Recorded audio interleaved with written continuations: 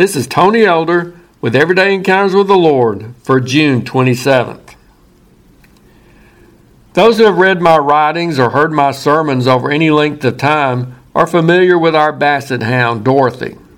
Through the years, she and her antics have provided me with a rich resource of memorable illustrations of certain truths. Some have shared with me how they enjoy and remember various Dorothy stories. It was definitely a sad time when our beloved pet passed away. Dorothy was quite old for her breed of dog, and over those last months her health had deteriorated significantly. She had become unable to eat very much, including the treats that she used to love so much that she had been willing to shake hands or twirl around in order to receive one.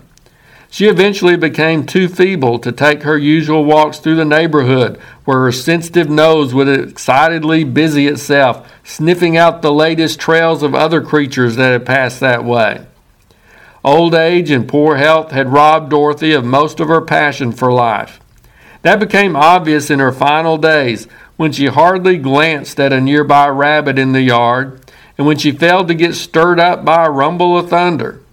The look in her eyes made it clear that she was tired of living and was ready to go.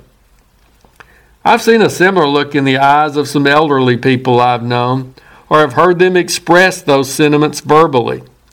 If we live long enough to experience our bodies wearing out, life tends to lose much of its attraction.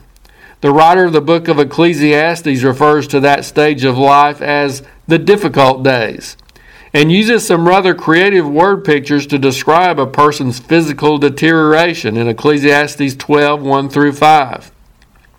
Poor eyesight is represented by the sun and moon being darkened. Strong men bowing down may refer to the legs and knees giving out. Music being brought low seems to describe the failing sense of hearing. Grinders ceasing is probably symbolic of our teeth not allowing us to chew our food as well as in past years. There are also references to the fear of heights or how one has to be careful not to fall. That passage ends with the summary statement that desire fails. Many elderly people can relate to that condition. Their declining health, along with the fact that the names of many of their friends and acquaintances are frequently showing up in the obituaries, also causes them to be less active socially. All of this, combined with a lack of mobility and forfeiture of independence, often results in a profound sense of loss.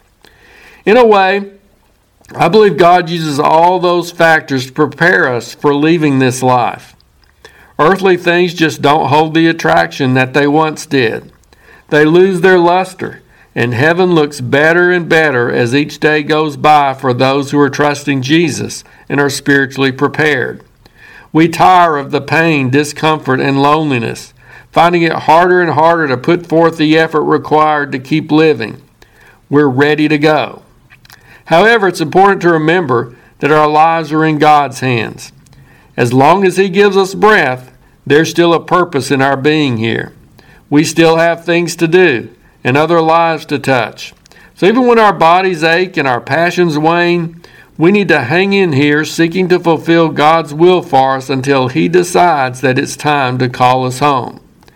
And when my time comes to go, I think it would make that home even a little brighter if I were to find a certain basset hound there to greet me. If you're interested, Everyday Encounters with the Lord is available in both book and ebook formats. And now I pray that you'll encounter the Lord today in your own everyday experiences.